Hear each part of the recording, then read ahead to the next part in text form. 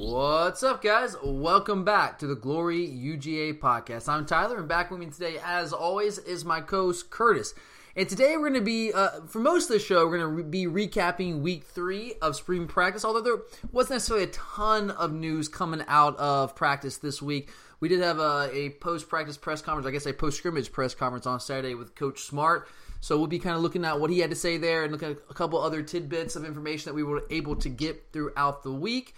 We'll also bring back our give and take segment that we started last week. Just talking a couple things, a little bit off topic, but we had a couple of you guys ask for that, and we gave it a shot last week. Got some good positive feedback there, so we'll give it another shot today. There's also a little bit of news on the basketball front today as it relates to the assistant coach position there, or at least one of the assistant coach positions. So we'll get into that here momentarily, talking about Jonas Hayes.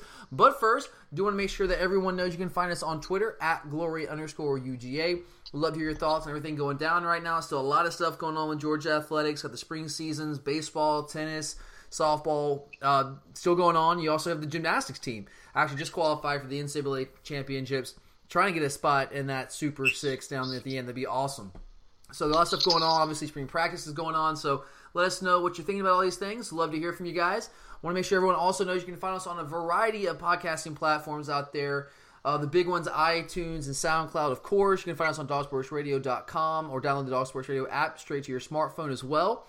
And if you prefer the Stitcher and TuneIn apps, you can also find the show on those platforms. And if you get a chance, it'd be awesome if you guys could just take a second or two out of your day and rate and review the show on whatever your preferred platform is. That would definitely help us as we continue to try to kind of spread our wings here and grow the show. So if you like the show, that would definitely help us out. We'd sincerely appreciate it.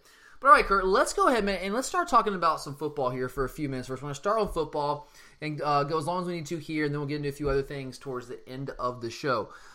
One thing I do want to start with here is, or at least some of the comments that Kirby Smart made during his post-practice press conference on Saturday. And a lot of things he had to say kind of echoed what we've been talking about throughout the first couple of weeks of spring practice in terms of the secondary, the defensive line still being significant areas of concern for Coach Smart. And during the opening statement, he made a comment about our defense. And this is what he had to say. He said, quote, "On defense, we are struggling to be physical and stout enough." Kurt, does that kind of comment concern you at all at this point, since we're only in the middle, I guess week 3 of spring practice? Does that concern you about where this team is going to be when the season rolls around? Because we have a lot of young faces that are going to be trying to make their name here early this season. I mean, you could say it's concerning, but at the same time, I feel like Kirby is one of these people, you don't really see him put a lot of positive news in the media when he's doing these press conferences. Most of it, more than anything, if you look, is him more or less trying to challenge his players and sending subtle messages to them. I mean, and that's the thing. I mean, this is spring practice. This was fall practice, and it's fall practice scrimmage 1 or 2, and we were getting ready to go into season. I'd probably be more worried. But I feel like this team has a long way to go with the staff, especially once we get everyone else here at the beginning of June and everything. So I think that's the biggest thing, is I think he's just trying to challenge people there. I definitely agree with you. I mean, this is nothing new.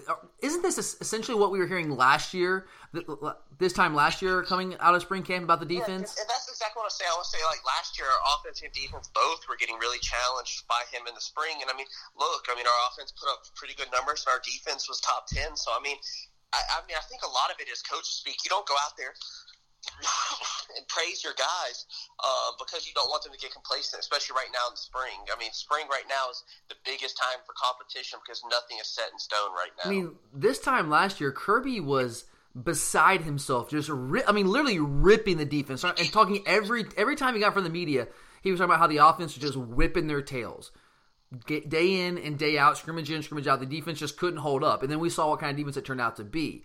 So it's hard to tell, is it truly coach speak, or is it a scenario where the defense really isn't as good as it needs to be? They probably aren't playing up to his expectations, but like we said, I mean, that rarely happens in the spring. I mean, if you watch any spring game, no defense is as crisp as they should, no offense is as crisp as they should. Sure. So I think he's still out there trying to challenge his players. Especially when you're trying to replace so many key players from last year. Even though we have a lot of talent to replace them with, you're still trying to find who fits where. We have when you get some injuries in the spring, usually is when the depth issues start to hurt you. And you hear Kirby mention that a lot. The depth issues are a problem right now on the defensive side of the ball. But when you had the reinforcements coming, as you mentioned a second ago, come in this summer, the 2018 class, that all of a sudden clear up a lot of the depth issues. But there are some issues right now, and I honestly, I think it's... And even then, in some of these issues, I think, like, I mean, you look at the DBs, all right, you have more, like, you know, good idea that LeCount and Reed will be your safeties and things like that. But he's also out there trying to challenge people behind him, because he openly said, you know, some of these backups, he felt like he was getting angry because they haven't,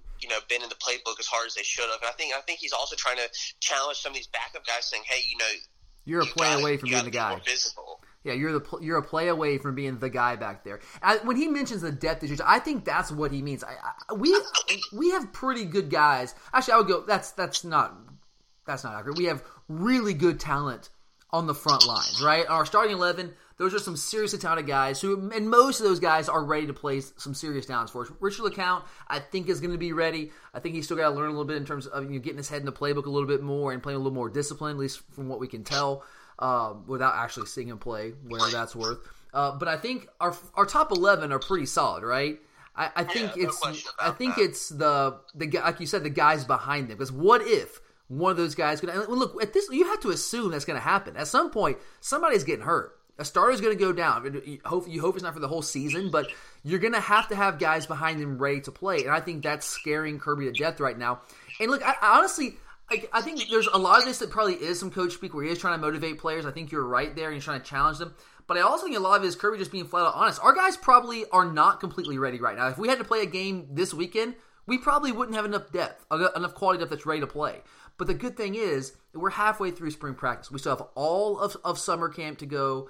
Plenty of time to get some guys in there, even more bodies to challenge guys and to push guys to get this defense ready. And I think this time last year when Kirby was freaking out about the performance of the defense during spring, I think what he was telling us what he saw. I think certainly he was trying to challenge people, but I think he was just being honest, like, we're just not where we need to be. And we probably weren't at that time, but we have the coaches and the players that I think I trust that are going to be there, are going to be at the level that we need to be at by the time the season rolls around. At least I hope. We'll see, but I'm trying not to get too concerned about it, but you keep hearing the same things over and over again. Well, yeah, I mean, and that's the thing. I think, like I said, you never really hear good news at this time of the year, and I think that's because no one's playing up to the expectations of what these coaches want, because I think that what they try to set out and set the idea also that everyone can play at a higher level. I mean, that's been his whole memo, his whole mantra type thing that he said since we got to, after we lost the national championship game.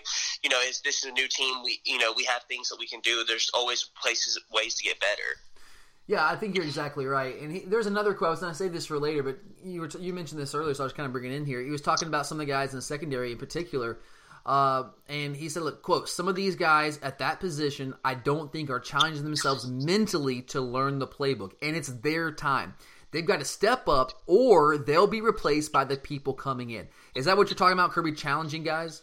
Yeah, I mean, and to me, in my opinion, I think he's speaking more to these backups. Like we said, the ones that are, one play away from playing. The Latavius Breenys, those kind of guys. Trey Bishops. Yeah, the Bishops, maybe. I mean, we don't know anyone in particular that's maybe not studying the most, but at the same time, there's people out, the back. I think he's speaking to them because they're, like I said, they're the ones that are one play away, and they're probably thinking, all right, well, I'm not playing right now. I shouldn't be, studying as hard as everyone else. When you don't see the immediate dividends right away, it's hard to it can be hard to motivate yourself.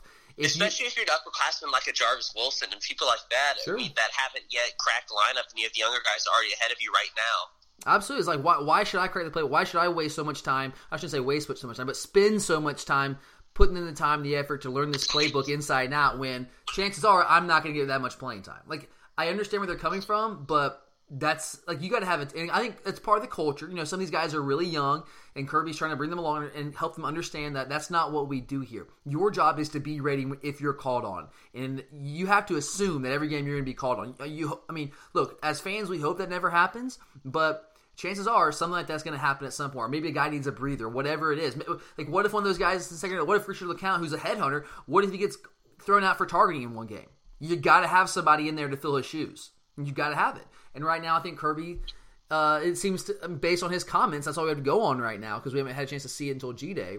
But based on what he said, there seems to be some legitimate concern about whether those guys in the 2 and 3 spots are ready for action. And I think I'm going to go with it. I think there's probably some legitimate concern there because those guys just haven't really seen much of it, and they're still really young.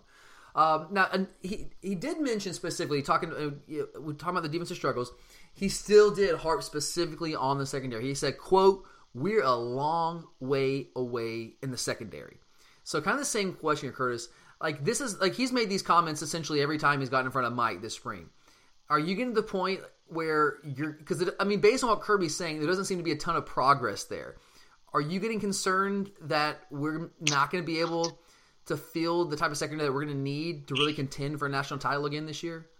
Not at all. I think the biggest thing is like, we talk about in the spring, you have a lot of plugging people in at different positions, just trying to cross-train them because this is the time of the year that you cross-train them. That probably communication is not at the top of its level right now because you have people bouncing in and out of different positions and learning some different, communication and different things that they have to do at each different position. So it's probably not to the level that that is needed to have a successful defense to get that far. But I think once you get into fall camp, you have people kind of plugged into where they're going to play going forward, then it's easier for them to settle into the position and get comfortable and communicate. Yeah, I definitely agree with that. I mean, communication is a big part of this, and again, especially because some of these guys are so young. And Kirby mentioned this, it wasn't this past weekend, but the weekend before. He's like, you know what? I don't know if these guys, he actually singled out Brini and Trey Bishop in particular. Two of the guys were counting on to be really key depth pieces at the safety position. And he called them out. I mean, it's exactly what he called them out. He challenged them. But he also said, look, I don't know if I'm expecting too much right now. Should these guys really be ready? He said, I don't know, they're still young. And he's right. Like, they're still really young. And I don't know the answer. Like, how much should be expected of these guys? And one comment he did make this past weekend after the scrimmage was, you know what, it'd be different if these guys were on the scout team all last year and weren't getting any reps, like any actual reps in practice. But that's not the case. Like, Brini, Bishop, these guys, according to Kirby at least, were getting legitimate reps. Not as many as the starters, obviously, but they were getting reps last year working with the ones and the twos at times during practice. And so by virtue of that, like when you're a coach, because hey, time is precious. You don't get 20 hours a week with these guys during the season. So when you're dedicating that amount of time to these guys to get ready and giving them reps like that, you kind of expect them to be a little further along. So I think there's a little bit of frustration there on Kirby's part. And look, secondary is his thing. He's been coaching that for a long time. So I do think he's a little bit frustrated, but the secondary is one spot that in the last couple of years since he's been here that he always harps on in the in the media. I mean, he'll get after D-line and stuff like that, but more than anything, he usually harps on the defensive backfield. Oh, absolutely. And if you're looking at the coaching aspect of this, typically, like for me looking at this team, I know it's only been this is year 3 of the Kirby Smart era, but that's still probably the one position on defense that I get the least concerned about. And it's not even a talent thing. It's just from a coaching perspective. So we essentially have 2 DB coaches. We have Mel Tucker, who's he's the DB coach. He's the defense coordinator / defensive back coach. So that's his title. But then you have Kirby, who is he not a de facto defensive back coach himself back there? More or less, yeah. I mean, you said, when he's hands-on, a lot of times they'll say from the he's working the secondary, yeah. Yeah, that he'll have some secondary group, and then Tucker will have another. They'll split the safeties and corners and that kind of thing. And when you essentially have a head coach acting as almost like a position coach out there, working the secondary at times, that's very valuable, especially when it's a guy the caliber of Kirby Smart, that kind of defensive mind, and that background coaching DBs. So from that perspective, I feel confident that they'll be able to get those guys to that point. It's just a matter of the dudes have to do their job. Right? Yeah, it's a lot of growth. I think right now, especially since we don't have the experience we had last year, I think right now we're just going through the growing pains. Yeah, that's a good way to put it. That's exactly right. It's growing pains right now. Some of these kids, like Richard LeCount, he played some last year as a freshman. The thing was, he was never relied on, or even J.R. Reed, neither of them were relied on to be the de facto, the leader back there. That secondary. So, I mean, even though they've got reps, I mean, Reed got a lot of PT. I mean, they still didn't have some PT at doing certain things, and I think that even them, they have to grow into what they're doing differently. And look at the youth back there. I mean, look, we got Mark Webb is a guy that you and I had kind of singled out as a guy that to really watch out for, and Kirby kind of confirmed that. He was asked a question at the press conference, and the question was, is Mark Webb a guy that you are counting on to be more of a contributor this year? And Kirby said, quote, yeah, I am. But then, and he's a guy coming into his second year, and then he also, in Webb's in a stiff competition with Tyreek McGee, Eric Stokes, and Amir Speed. McGee is going to be entering his junior year, but Stokes and Amir Speed are young guys who really see no playing time. Then you got Brini back there. You got Trey Bishop who's essentially seen no playing time. The only guys that really seen any playing time that are actually going to be getting some snaps for us this year, obviously DeAndre Baker is a veteran for us back there. He's got a year and a half of starting experience. Then you got Tyreek McGee, who played a good amount last year, and of course J.R. Reed was the starter all year at safety. Outside of that, I guess you could say Jarvis Wilson, but I mean, the dude's a senior and has done nothing. I mean, he's kind of a body out there, I guess, at this point. But outside of those guys, we have a ton of young guys that we're going to be relying on. Throw in D'Angelo Gibbs, too. I mean, Kirby said hopefully it seems like he's on track to be back when summer rolls around and get enrolled in school. You got guys coming in from this 2018 class that are going to be big parts of the competition as well. So we have a lot of young guys, and that also goes into just the inexperience and just kind of like you mentioned, the growing pains. There's no doubt. All right, let's move on a little bit here, and let's move away from the defense side of the ball, and let's flip over and talk about the offensive line for a second. Now, you and I had singled out last week that, or at least we had heard, and we highlighted the fact that Trey Hill, early enrollee true freshman, was getting some reps with the ones at times at left guard last week in place of Kendall Baker. And then lo and behold, this week we get some new news out of camp that it's Solomon Kinley who's now getting some reps with the one offense. Not at right guard where he played at least more than half the season as a starter last year, but moving over to the left side and filling out left guard in place of Kendall Baker. And so there was obviously some conversation about that, made a little bit of news throughout last week. Different sites were reporting that. And Kirby was kind of asked about that, and here is his response in his press conference. He said, quote, "The move there that everybody's trying to make a big deal about, we're getting another tackle ready. So we are taking Kendall Baker and allowing him to work at a secondary position." So essentially what Kirby was saying there was that, look, we're putting Kinley in there at left guard because we have to have a left guard in there when we're trying to move Baker out to left and right tackle to give him an opportunity to play there. And so we can kind of figure out who's our best backup. Does Kendall fit better as a tackle? Does he fit better as our number 2 left tackle? Like just kind of mixing and matching, figuring out where pieces fit in certain situations.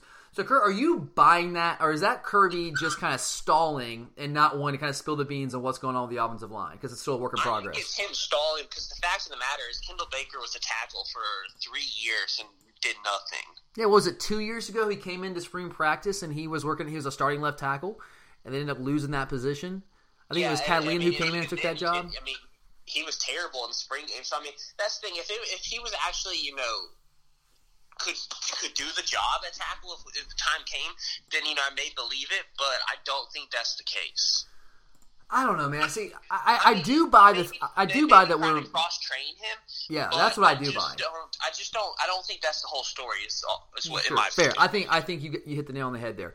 I 100% buy that we are cross-training different guys, and not just Kendall Baker, different guys trying different positions. I 100% believe that. You got to mix and match, try to find your best 5 and where they fit best, and also you got to find out, like, okay, Kendall Baker, if he is going to be my starting left guard, well, let's say that Isaiah Wilson goes down. Is Kendall Baker better as our number 2 right tackle, or is it a guy like Cade Mays, a young guy? Like, who's the better guy at that spot in the event of an injury? Like, that's why you have to mix and match, and that's why you have to cross-train guys. So I do buy that that's going on.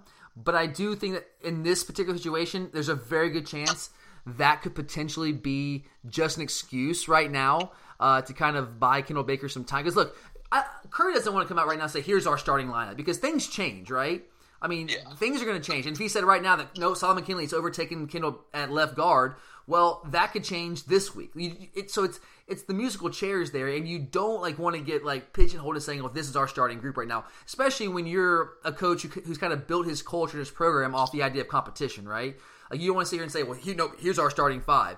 You just don't want to do that. So I think that's a little bit of what's going on here. But I also believe that there's a very good chance that Solomon Kinley, based on what we're hearing, has, at least for the time being, I don't want to say cemented himself, but certainly put himself very much in the running to take that left guard position. And look, we don't know if he's getting all the reps with the ones. What we know is reported from multiple different sites, multiple different outlets, that Kendall Baker, during the media viewing session, I think it was at Thursday's practice, was working with the number 1 offensive line at left guard. And the media essentially gets to see the first 10 to 15 minutes of practice, which is basically stretching and just doing some position drill work, nothing crazy. But that's what they saw in those looks, in those sessions, in those, I guess they call them periods. That's what the starting offensive line was. That's how it was composed. So look, and maybe it was a one-day thing. Who knows? But if you look at the fact that Kendall Baker, you and I kind of pinpointed him as the guy on the offensive line who was probably most vulnerable, right, to having his job potentially taken by somebody pushing for a job. And then you also look at the fact that Solomon Kinley, for more than half the year last year, was a starter at right guard, and it got overtaken late in the year by Ben Cleveland. But you know he has starting experience, and also he's a starting caliber player if he gets his weight under control and just does what the coaches want. Kirby mentioned, it's like, Solomon, he's finally getting his weight under control, he's doing things the right way. And so if he can kind of continue on that path, I think there's a very legitimate chance that he could end up with that job. I mean, if you're looking at both those guys, so we saw a lot of both those guys last year. Solomon at right guard, Kendall at left guard. And I know they're technically different positions, but essentially the same thing, just the opposite side. Who do you feel, based on what you saw last year, which guy do you think you feel more comfortable with going into the year at left guard? Between Kinley and Baker? Yeah. I would probably go with Kinley, actually. I just think, because I think Baker... He's a bigger body. He gives you more of what we want. If you look at what Sam Pittman has wanted throughout his career, wherever he's been, he's wanted big dudes up front, especially on the interior, right? Kind of those road grading types that can just move people. And Kendall, from what I understand, Kendall's gotten a little bit bigger. He's up around 300-ish pounds right now, maybe 305 in that range. But Kinley's just bigger, right? He's just a guy that can move people. I think Baker in general is more or less maxed out his potential, where Kinley is still learning. He's still raw. His ceiling's a little higher, you think? Yeah. I think that's a fair assessment. I do tend to agree with that. And look, all this might be a moot point because you're going to have Jamari Salyer come into the equation in the summer. And as we've talked about several times, I mean, there's a legitimate argument to be made, and we'll see what he does at the college level. But in terms of just him as a high school prospect, there's a legitimate argument to be made that he's the best interior prospect coming out of high school in the last 5+ years. So he'll definitely be in the mix there. And then we'll see if we get Justin Schaefer back, what kind of shape he's in, and Trey Hill's going to continue to progress. But it looks like Solomon Kinley's trying to make a move here and kind of get himself back in the good graces of Sam Pittman and the rest of the offensive coaching staff there. All right, so that's about all we have right now from week 3 of spring practice on the football side of things. We'll definitely keep our ears out for a little bit more as we get closer and closer to G-Day. 2 weeks, man. A little less than 2 weeks now. It's going to be here before I know it. Can't wait. But now let's transition just briefly for a second here to a little bit of talk about basketball. We weren't planning initially to talk any basketball today, but there was some news that hit. We've been waiting for a couple weeks now to see what Jonas Hayes is going to do. Tom Crean came out, I think it was on an interview on 6A The Fan last week, I believe it was that station, and he was asked about the assistant coach positions and Jonas Hayes in particular, and he point blank said that we have put out a lucrative offer to Jonas Hayes, and we want him on the staff, but the ball's on his court, and it's up to him. We're just kind of waiting on an answer from him. And so we kind of been, not on pins and needles, certainly not waiting that impatiently, but we've been waiting to get word on what Jonas is going to do, because look, the guy's been a good recruiter for us. He's a guy who's got some deep Georgia roots, played here. Also, he's really deep into recruiting some of the big-time guys in the 2018-2019 class, so that kind of could just add some more continuity to the situation that Tom Crean's entering. So I think he definitely wanted Jonas, and it sounds like by the fact that he put out what he labeled as a lucrative offer, that he definitely did want Jonas on staff. But we get news that Jonas has spurned his alma mater in this particular situation. Maybe that's too strong a word. I don't know. But for whatever reason, he is going to take his talents to Ohio, and he's going to Xavier. Kurt, what do you make of that situation? Do you think Crean really wanted Jonas, or is that just lip service? Or is this, what is Jonas like? What? Obviously, we don't know what's going on in his mind, but what do you think is going through his mind to leave our offer on the table, a place that he's coached at for a while, he played at, this is home for him, and he's moving out of the Southeast and going to an entirely new situation with a new head coach at Xavier? Well, I think the biggest thing is I think it was really an eye-opener for him, because he wanted some of these head coaching gigs for these smaller schools. Yeah, Western Carolina was the place he was looking. He didn't get that job. And I think he was looking at Rhode Island, too, also. But he wasn't going to get that job, no way. None of these schools were going to give him the head job until he, grew. And he's never even been the first assistant on a staff before. And that's what I say. You can tell a lot by assistant coaches when you look at the bench with how close they are to the head coach. He was always, in my opinion, off the top of my head, the farthest coach away from the head coach. Well, there's a pecking order. You had the lead assistant coach, you had the second assistant coach, and the third, and Jonas was essentially the third. Yeah, and people that don't realize it, when these assistant coaches, you have people like the defensive coordinator and things like that, and he was never that for Mark Fox. As much as people, talk him up most of his stuff came from just on the recruiting side. Yeah, and from what I understand, he's going to be he's being hired at Xavier as obviously if you're a basketball coach, you're going to be recruiting, but also he's going to be working with the post guys.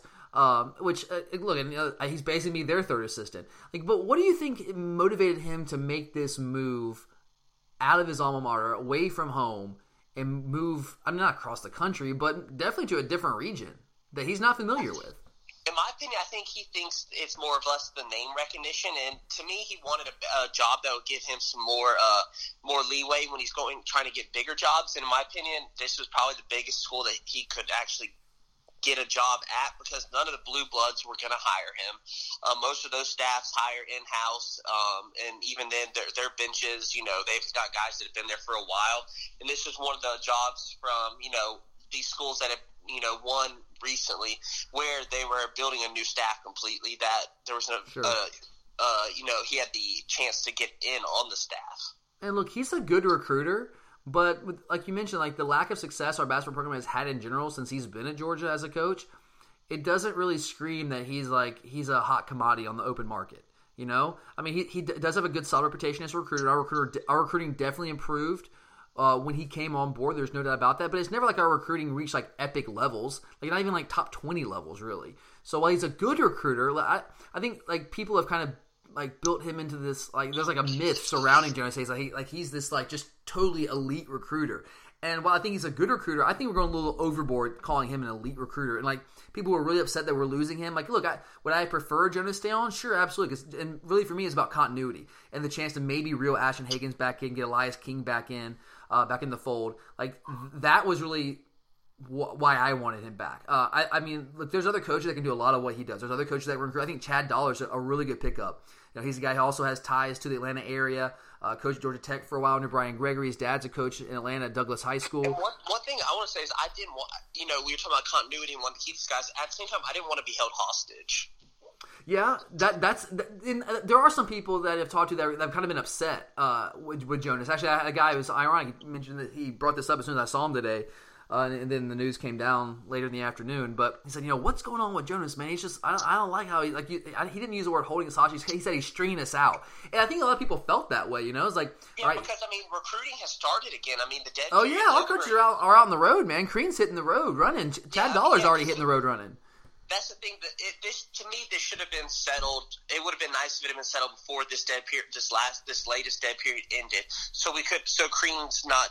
You get some guys out there. And look, some people said, well, he was under contract, so Jonas was still out there on the road recruiting for us, which is true, right? He's still been on the road recruiting for us. But here's the thing. Here's why I don't buy that argument. Even though he's been on the road recruiting for us, if his heart wasn't truly in it, how hard was he going for us, right? If he had in his mind that he wasn't going to be back, how hard is he really going? And if the announcement hasn't been made that Jonas is officially coming back with this new staff, those guys like Ashton Hagans, are they going to say, you know what? Yeah, I'm going to jump back in the fold if they don't know for sure Jonas Hayes is coming back? They're not going to. He's basically, I don't say irrelevant, but it's almost like a futile effort to even have him out there on the road if you are not announcing that yes, this guy is going to stick with our staff. Yeah, how good of a recruiter can you be if you go into someone's house and say, well, I don't know if I'm going to be here in a week. Hey, come to Georgia. It's the best place ever. Well, Coach, you guys going to be there? Well, let's not go that far. Exactly. How productive can you be on the recruiting trail? Yeah, you saw it in football this past year. When there was there was rumors about Scherer leaving, Scherer hadn't officially been hired, and even Mel Tucker and Coley, when they started even interviewing with the other schools, Kirby pulled them off. Absolutely. Look, if I was Tom Crean, I've been thinking about this. The only reason I would have had, because he went out on the road when he got the job, he went on the road with Jonas, and that's when I thought, well, hey, they're out on the road together. Maybe they're trying to get a feel for each other, and then we hear that Crean extended an offer. You think it's probably going to work out, but I started thinking, okay, well, if he had no intention of taking our job, or he was on the fence about taking our job, why would you have him out there on the road? I guess the only thing I can come up with is that if you're a guy like Tom Crean who doesn't really have a ton of contacts in this state, at the very least, Jonas can kind of be like the guy that gives you a foot in the door, right? Like you can get into places and he knows these guys, he's got contacts, and he can introduce you to them, right? And kind of help you start making some of those contacts. I think that, because honestly, like in terms of actually recruiting players, I think he was probably useless. Really, because like what can you say? Come to Georgia, but I might not be here. Like, how do you sell a university if you don't want to be there? If you might not want to be there? with this coach? Like, how do you sell, hey, you want to come play with this guy, this new coach, Tom Crean, he's the future of this program. How can you sell that if you're not sure you want to work for him? But I do think he can probably give us a foot in the door to some of these schools in Atlanta, some of these AAU programs, which is really where you do a lot of your recruiting nowadays. And I will say this, look, I'm not going to sit here and say I'm an insider or anything like that. I'm not. I have a few contacts from the program, live in Athens, so know a few people, and I can kind of tap them for some information from time to time. And I actually have a contact really, really close to the basketball situation, the basketball program, like about as close as you can get.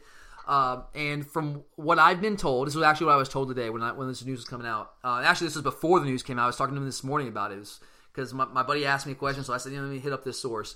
And so I was talking to him, and what I was told is that Crean has been working like a freaking madman. Like, he's been working from sun up to sundown. He's been in the office well after midnight almost every night. Now, his family's not down here right now. They're still tying up loose ends down in Florida.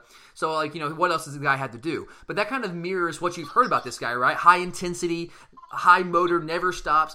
And from what I have been told is, when he's working those late hours like that, and he's grinding and putting that much into it, he's kind of also expecting his assistants to do the same thing.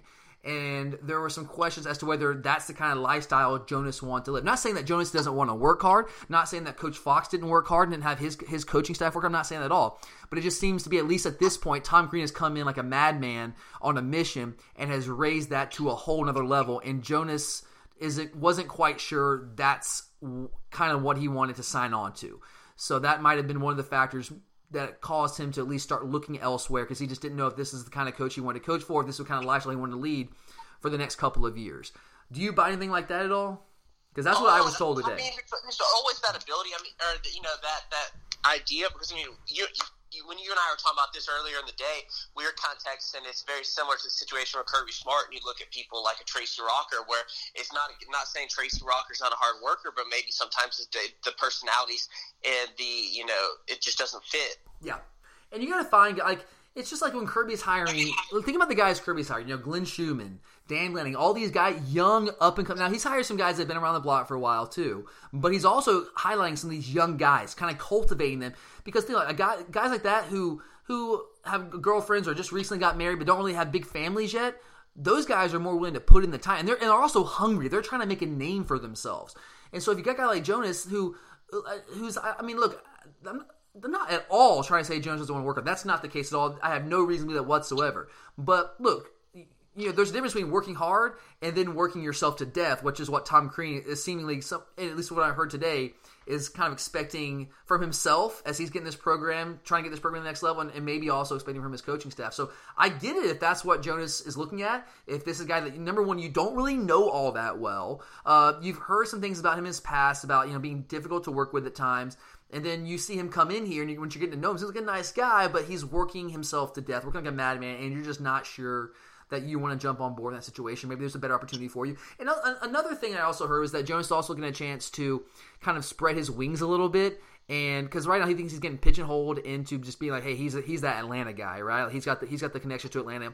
His ultimate goal is to be a head coach, and he wants to prove himself in another region, away from his alma mater, and get away from that, and show that he's not just one of those guys that he's kept his job at Georgia because he's a Georgia guy, and we want to keep him around because we like him and we appreciate what he did for the program. But he wants to kind of spread his wings a little bit and get a taste of action somewhere else and prove that he can get the job done elsewhere and kind of expand his tree a little bit, I guess is what I would say there. So, look, do you have any hard feelings toward Jonas about this? I really don't. I don't. It would have been handled quicker. Yeah, that's if there's any criticism that I think could be reasonable here, say, okay, he was a little slow on making a decision. But a lot of that comes down to we don't know what's going on behind the scenes. Did he have offers from Xavier and other schools already, and he was weighing on, and it took him a long time to weigh them, or did he just recently get an offer from Xavier because they were interviewing people? You just don't know how that went down. So it's hard for me to judge without exactly knowing when he got the offer from Xavier, how long he was considering. Was he really stringing us along for a couple of weeks here, or did he just get the offer a couple of days ago and he had to make a decision? I just don't know. But now, if he had the offer in hand, a couple of weeks ago, then I totally buy that. He's stringing us along kind of thing. But look, at the end of the day, you got to do what's best for you and your family. And if he thinks going to Xavier is what's best for him and his family, then I wish him absolutely 100%. I wish him the best. I appreciate everything he did as a player. Appreciate everything he did as a coach for us. There's no doubt about it. He helped He helped our recruiting. I don't want to say he helped raise our programs. I don't know how much our program got raised over the last couple of years, but the dude worked hard. He did his thing, and I appreciate all of that. And if he thinks this is a good move for him and his family, then I support him and more power to him. I think we'll be fine. And I guess the last thing here, like, is this something that's going to hold us back from being successful early on in the Tom Crean era? No, because in all honesty, I don't think even if Jonas stayed, we really land Hagans, because now he's getting looks for some Kentucky's offering him. I mean, come on. Yeah, when these blue bloods get calling and you see them winning and going deep in the tournament, and you have, I mean, let's be honest, it's not going to happen year 1 or 2 with Crean. Then it's hard to turn it down. Yeah, I think the Hagans gets going in the top 10 and stuff. I mean, when blue bloods come calling, it's really hard to turn them down. Yeah, like I don't want to sit here and say we have no chances. I mean, that's not true. But look, I hope I'm wrong here, but I really think that ship has sailed with Ashton Hagans at this point. You know, like you said, the blue bloods coming into the picture now. No connection whatsoever. No Mark Fox. No Jonas Hayes. Like, you build an entirely new relationship with guys that you didn't really have a relationship with before. Now, he knew Tom Crean a little bit from some of those camps a couple summers ago that Crean was working at and coached him a little bit. But that's not much of a relationship to really go on. Like, you're not going to commit to a school just because of that. At least I can imagine you would. So, like, I think it would certainly help in the short term to get Jonas Hayes, but in the long term, like, this is not a make or break kind of thing. Like, this is not going to kill Tom Crean. It's not going to kill our program. We'll find another really good hire. And really, I think already getting Chad Dollar on board with his Atlantic connections, that kind of neutralizes the loss of Jonas Hayes. That was really Jonas's value, honestly, was the relationships he has with the 18 and 19 class, that some of those big time guys we'd already gotten commitments from that kind of backed off their pledges once we changed coaches. And then all the other connections he has in the state. But you bring a guy like Chad Dollar with a lot of the similar connections, or a lot of the same connections that Jonas has. I think that kind of neutralizes that loss a little bit. So I'm really not too worried about it. I wish the best for him, but I think we'll be just fine without him. All right, last segment here. We're going to bring it back here. We got some good positive feedback about this last time, and we call this our give and take segment. For those of you who didn't catch the show, basically we've been getting some feedback on social media, asking for us to maybe kind of, especially during the offseason, to kind of look at a couple of different things outside the realm of Georgia football and just talk about some stuff going on in the world right now, and just kind of open the show up a little bit here. And the reason we were always hesitant to do this is because we always kind of pride our show on being like hardcore nuts and bolts football talk, which it will always be, or sports talk, Georgia sports talk. But we kind of want to give the people what they're asking for, and open up a little bit and talk about a few things outside the world of Georgia sports. Now, some of these topics will be sports-based. Some of them maybe not as much, but we're going to try to take – basically what we're looking at are things that are going on in the world right now, and trying to put our own little spin on it here a little bit. So this is our give and take segment here. Second time, we'll give it another shot here today. And again, we'd love to get your feedback on it. If you don't like this segment, you're like, dude, I'm going to turn it off right now, just let us know, and we'll definitely take all that into consideration. If you like it, also let us know, and we'll continue to do it. We got some good positive feedback last time, so we'll give it another whirl here on today's show. All right, Kurt. Now, I don't know about you. Were you a big wrestling fan growing up at all, like pro wrestling, WWE type stuff? Not at all. I only watched it. I know. Yeah, I was a huge fan for probably like, I don't know, age, I would say like 10 to about 16, about a 6-year period of my life there, where I watched like literally every pay-per-view, going to a friend's house, having parties and that kind of stuff. It was awesome. Haven't watched in a long time though. But I don't know if you caught this. Were you at least aware that WrestleMania was last night? Yeah. Sunday night? Yes. Okay. So WrestleMania took place in New Orleans on Sunday night. Didn't get to watch it, but I was kind of keeping up with it on social media. And since that happened on Sunday, I want to bring this question into you. Like, do you know the difference between a heel and a face in wrestling? Do you know what those terms mean? No. Okay, a heel is the bad guy, right? All right? And a face is short for baby face, which is like the good guy, all right? So if you're looking at the SEC right now, which player in the SEC is the biggest heel right now in the conference? The biggest bad guy? Bad boy, I guess. Oh, wow. I got one off the top of my head immediately that came to mind. I'd probably say Drew Lock. That's exactly what I was thinking. That dude is a straight punk, is he not? Yeah, he's very arrogant for a Oh my god! Every time the dude scores a touchdown, where he's pulling pistols out of his pants or whatever the freaking crap he's doing, he's got even if his team's down by like 3 touchdowns, he throws 1 touchdown, the dude celebrating, he just won the Super Bowl. Like every time, it's crazy. It doesn't matter what the score is. And to me, that screams like what I call a me player. It's all about him. Like, so when you're down multiple touchdowns, you throw a 1 touchdown pass, and it's like late in the fourth quarter, and oh great, you threw a 75-yard touchdown pass, and you're celebrating like you won the Super Bowl, like you're somebody. Like, dude, no. Like, you got to be about winning. So that's exactly the guy that came to mind for me. I don't know. I was trying to think of anybody else.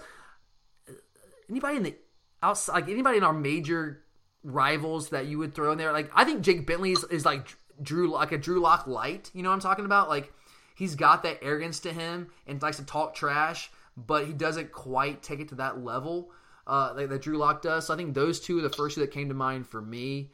Now, in the past, you would have gone Tim Tebow and guys like that. There's no Johnny Manziel to be hating on. But I think, for me, the biggest heel would definitely be Drew Lock, with Jake Bentley being my personal runner-up there. All right, next question. The NBA playoffs. Now, I know you're not into wrestling. You watch the NBA at all? Occasionally. Now, the playoffs. Look, I don't really watch that much NBA during the regular season because it's just like regular season baseball. There's just so many games, and each game just doesn't. There's no stakes there. But the NBA playoffs are legit. I love the NBA playoffs. I call it the second season because, I mean, literally it's like 2-3 months long. But they are set to begin this weekend, or I think it's Saturday when they're set to kick off. So if you're looking at both conferences, who do you pick to be the teams in the finals? And ultimately, who do you pick to be the team that wins the whole thing in the NBA playoffs? Easily, the East is going to be the Cavs, especially with Kyrie. Really? Now. The Cavs? Again? Well, it's because Kyrie. I think if Kyrie had come back to the Celtics, they could have given them a run for their money. Yeah, okay. I just don't see it without him. The Cavs might be the 4 seed. Yeah, but they'll turn it on. I mean, it's just who they are. They have the one thing that nobody has. They have the best player in the world, right? Exactly. I mean, I love KD. He's a great player. I still say, and I'm not a LeBron guy. I don't really like LeBron. I really don't. I think he's a crybaby.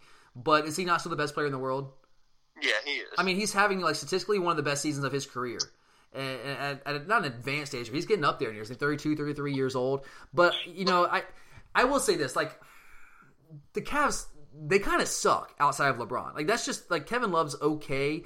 They have no guard play whatsoever. I mean, they made all those trades at the deadline, which I think have improved the team a little bit. But they're a mess, really, outside LeBron James. It just happens to be they have the best player in the world. And when you have him on your team, and the rest of the East has gotten better, but you're right. The Celtics, with the Celtics, it's not just Kyrie. You got Marcus Smart that's also hurt. Obviously, Gordon Hayward's missed the entire season. That team's just a shell of themselves. I don't know how far they're going. I mean, they might get out of the first round. They'll probably get out of the first round. We'll see. And but the Raptors have been the best team in the East most of the year. You don't give them a shot? DeMar DeRozan, the guys up north? I think they may push them, but I just see ultimately being the Cavs. I think they're a better all-around team. I really do. But those guys just haven't been in the situation LeBron's been. Like, they haven't been there, man. And again, like LeBron is playing as well as he's ever played in his career right now. I just have a hard time believing that the Raptors, although they're a really good team, they have a great bench. I mean, guys like Fred VanVleet. I mean, that bench they have, they're legit, but I don't know if it's enough to overcome LeBron. So I'm going to go with LeBron. Now, the West is a lot more interesting to me. Is this the Warriors and Cavs again? To me, it's down to 2 teams, either the Warriors or the Rockets. Depends on how healthy Curry is when he comes back. Yeah, I mean, definitely 100% there. I agree with you, those two. The Rockets are going to have home court throughout the playoffs. They got the best record in the league. I don't know, if you had to pick, who are you going with, Rockets or Warriors? I'm going to go with the Warriors till someone beats them. Look, and that's the same thing. That's where I am too. Look, I mean, they've been there, they've done that. And during the regular season, when you're a team that's, you know, you've won 2 out of the last 3 titles, you played in 3 straight finals. Like, I imagine it's got to be a little more difficult. You're not to get up. You're not as hungry, you know, because you've been there. It's not new to you. Whereas the Rockets, those guys are still hungry. Guys like James Harden, especially a guy like Chris Paul, who's getting up there in years and still not really made a deep playoff run. Those guys are hungry. So I mean, that makes sense. They had a better regular season, although they had, you know, Paul was hurt quite a bit throughout the regular season as well, especially early on. But here's what it comes down to for me. Even though they do have home court, James Harden. Do you remember the Spurs series last year, and how he just completely choked at the end of that series? Like, had a horrific one of the worst playoff performances I've seen from a star player in a long time, in a big moment like that. Just absolutely fell flat. This guy has done nothing in his career in the playoffs. Doesn't mean he can't do it. He just hasn't done it yet. And Chris Paul is the same thing. I mean, both these guys, I think if this series goes long, maybe it goes to 6 or 7 games, My money is going to be on the Warriors. Those guys have been there. It's not in their head. If they're playing the Warriors and it goes to Game 6, Game 7, you got to believe it's going to be in the head of Chris Paul and James Harden, because those guys, that's who the pressure is going to be on. They're the guys who are trying to build this for their legacy. They haven't been there. Curry, he's won his MVP. He's won his titles. KD, the pressure's off him. Same thing. So if it comes down to a situation like that, I think I'm going to go with the Warriors. I just think the Warriors are an all-around better team anyway. I mean, James Harden's probably going to be the MVP. There's no doubt. But I'm just going to go with the Warriors. They've been there. They've done that. I think they're a more talented team overall. And if they're dialed in and healthy, I have a tough time thinking the Rockets are going to beat them in a 7-game series. But I mean, I wouldn't be altogether shocked, but I'm still going to go with the Warriors. And is it Warriors over the Cavs in the finals again? If they play, I think whoever wins the West wins. Yeah, absolutely. I 100% agree. I mean, the Cavs team last year is better than the Cavs team this year.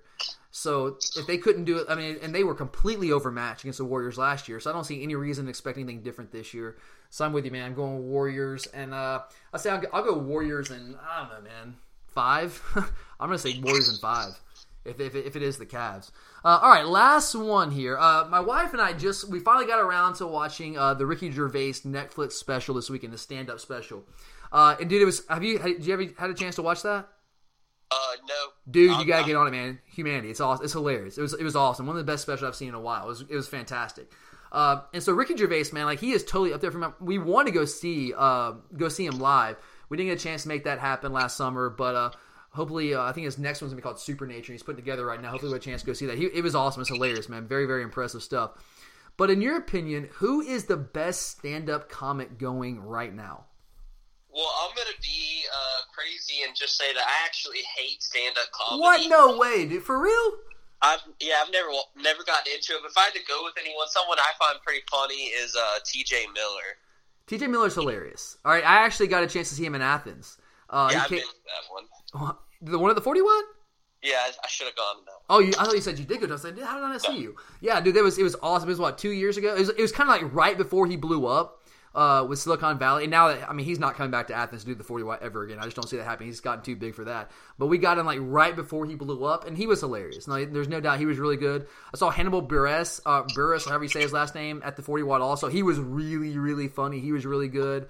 We saw Jerry Seinfeld a couple times at Classic Center. He was really good, but then definitely like a different generation style of humor. Different. I felt more clean compared to yeah, way more clean, but still really, really funny. Really, really funny. Wanda Sykes, she was really funny. We saw her as well. Daniel Tosh was a guy, like, his show on Comedy Central was never my favorite. I never really got into it all that much. He kind of annoyed me on Comedy Central, but going to his stand-up when he came to Athens, the Classic Center, it was hilarious, man. Like, really good stuff. I mean, he actually knows college football. He actually made some college football jokes about Nick Saban, and he does this whole bit with Lane Kiffin. It was hilarious because he kind of looks like Lane Kiffin. He was really good. Louis C.K. before the whole sexual assault thing came out, I don't know if he'll ever do a stand-up show again after that. He's kind of disappeared. Dave Chappelle was really good. Remember the Chappelle Show back in the day, or is that before your time? I've seen the reruns. Dude, I grew up on the Chappelle Show, man. I'm Rick James. Rick James, man. The one where he was Prince playing pickup hoops. That might be the funniest sketch comedy, or the funniest sketch I've ever seen of any sketch comedy show. Like, that was epic. So I love Dave Chappelle. But right now, I mean, maybe it's just like recency bias, but I might go with Ricky Gervais, man. I was like just blown away at how good he was as a stand-up comedian. It was awesome. It was awesome. So if you haven't checked that out, get on Netflix, man. Humanity, Ricky Gervais, really good stuff. Now he's definitely he's British, right? So if you don't know that, like, he's the guy, the original Office. Like, he was the creator. He was Michael Scott before Michael Scott, although his name was like David Brent instead of Michael Scott. But really good stuff. If you haven't checked it out, I definitely recommend that highly. All right, guys, that does it for us here today on the Glory UGA podcast. We definitely appreciate you guys sticking out with us today. For Curtis, I'm Tyler. Thanks for listening. And as always, go Dogs.